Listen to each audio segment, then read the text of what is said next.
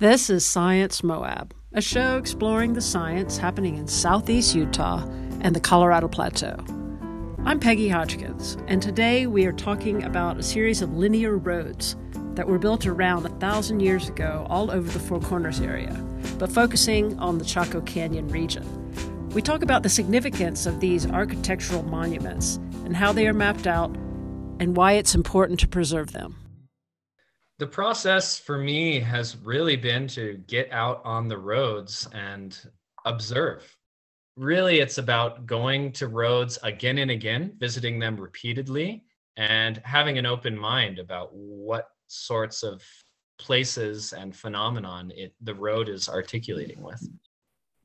Today we are talking with Rob Weiner, archaeologist, anthropologist, and student of religion, whose work centers around the Four Corners area and Chaco Canyon.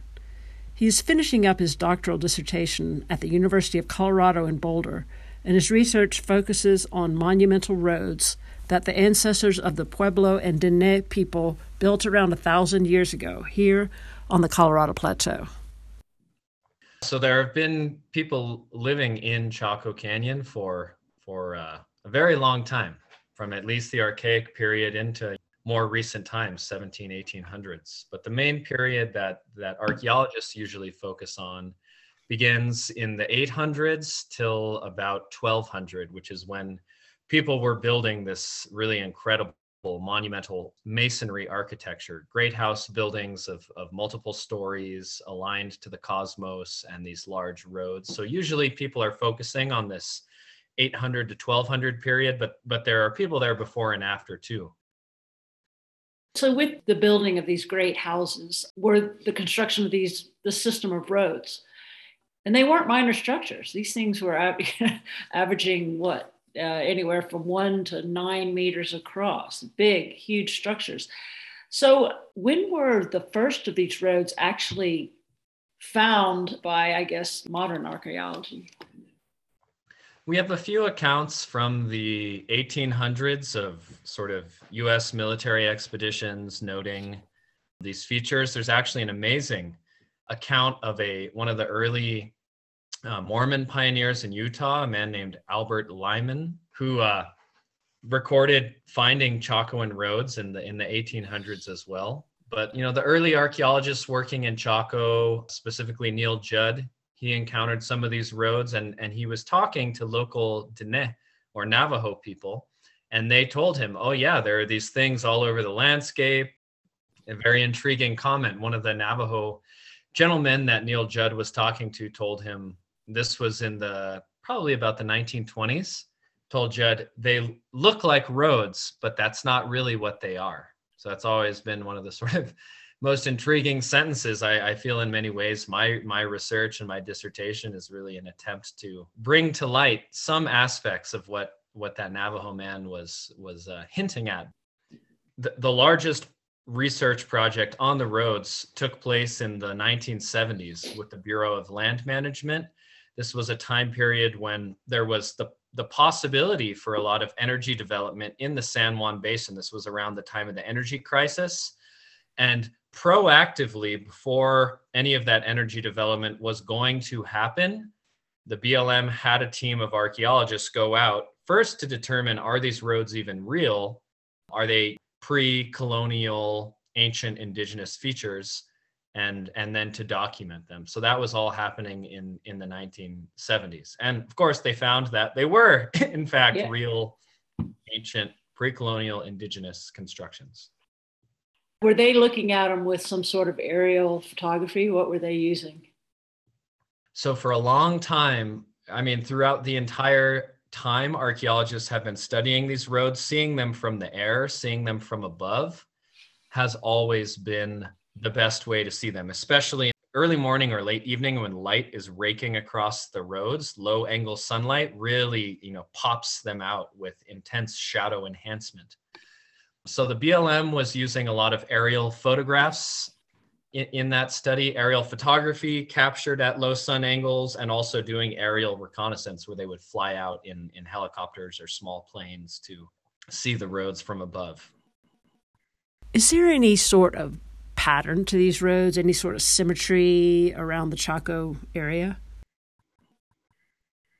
I think it's really important we distinguish between at least two types of roads, one being regional roads. So there's the North Road, which goes 35 miles due north out of Chaco Canyon, the South Road that goes about 35, 40 miles southwest out of Chaco Canyon, the West Road that goes approximately the same distance towards the Chusca Mountains. And so there are at least three of these regional roads that connect Chaco Canyon itself to the margins of the San Juan Basin. But most of the roads are actually these very short spoke-like segments at Chaco and outliers. So Chaco ritual monumental architecture built outside the canyon in local communities. You have about 100 to 150 of Chaco-style great houses within this huge region, the size of Ohio, covering the four corners, all four corner states. Regional roads definitely center around Chaco, Okay. but the smaller, so that North Road, South Road, West Road, those definitely emanate from Chaco, and that's a San Juan Basin phenomenon. But in terms of roads that started outliers and radiate out, those are found across a wide area. But the really long roads are centered on Chaco. What other links are found with these roads, or obviously the extension of roads you can see? What are they linking to? It's a really exciting topic. I think one of the really important things we need to consider with roads is that there are different types of roads, that different roads leading to different sorts of destinations, likely used for different practices and purposes. Certainly, a strong association is that roads lead to special places on the landscape, sacred places on the landscape. Many roads lead to springs. Many roads lead to buttes or point towards prominent mountain peaks that we know are still sacred to many of the tribes in the area today. Sometimes roads will lead back to a building that had been depopulated hundreds of years before. So they'll build a road to a site that's no longer being used to connect buildings across eras. These were called by my mentor and good friend John Stein time bridges, so time bridge roads. I have to say as well, there's been a lot of discourse out there saying the roads don't connect the great houses. Well, certainly in some cases they do. We do have examples where roads do connect great houses. We could say another possible destination of roads are actually astronomical bodies, where the sun is going to rise or set, say, on the summer solstice or the winter solstice. Really, I think the best way to say it is that roads lead to places of power, religious power, spiritual power, places on the landscape that are seen as special, sacred, and full of blessings. It's always a challenge that we refer to these things as roads, because in some ways they are, I think, roads, but we bring so much baggage from our contemporary culture of economic trade and transportation and efficient movement. And the Chacoan roads are much, I think they're being used for movement by people, but of a much more specialized and religious sort. So you've used the term linear roads. Are all these roads linear?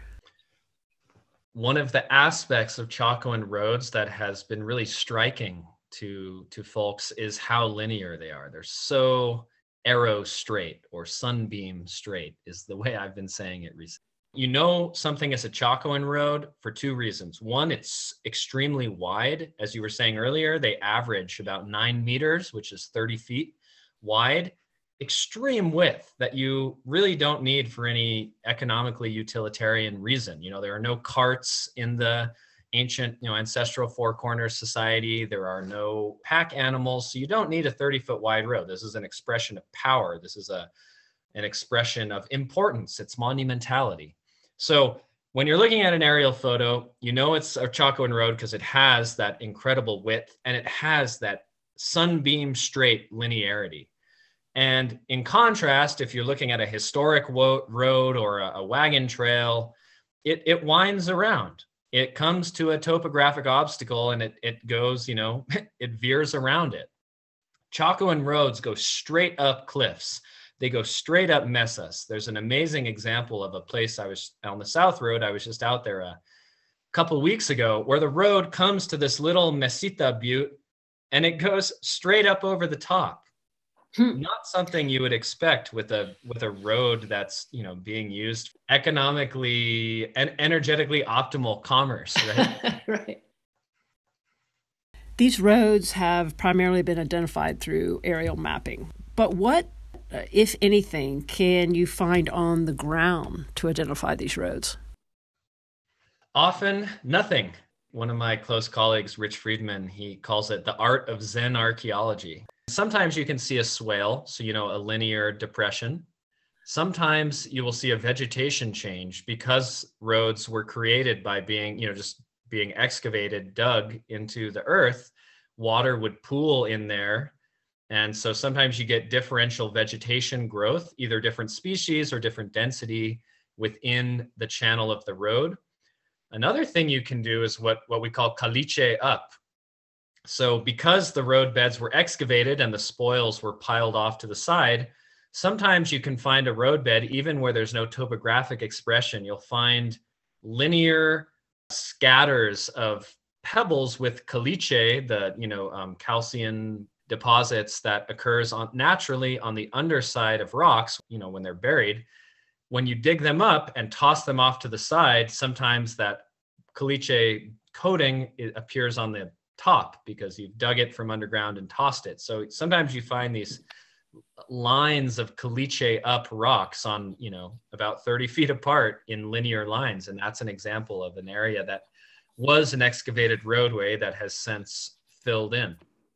One of the most intriguing signs of a road on the ground are these linear trails of pottery too, pieces of pots. And what's really fascinating is it's pieces of these pots don't fit back together. They're from different vessels, and it really appears like what's happening is people are breaking pots and then taking those sherds, those broken pieces, and scattering them as they walk along the road.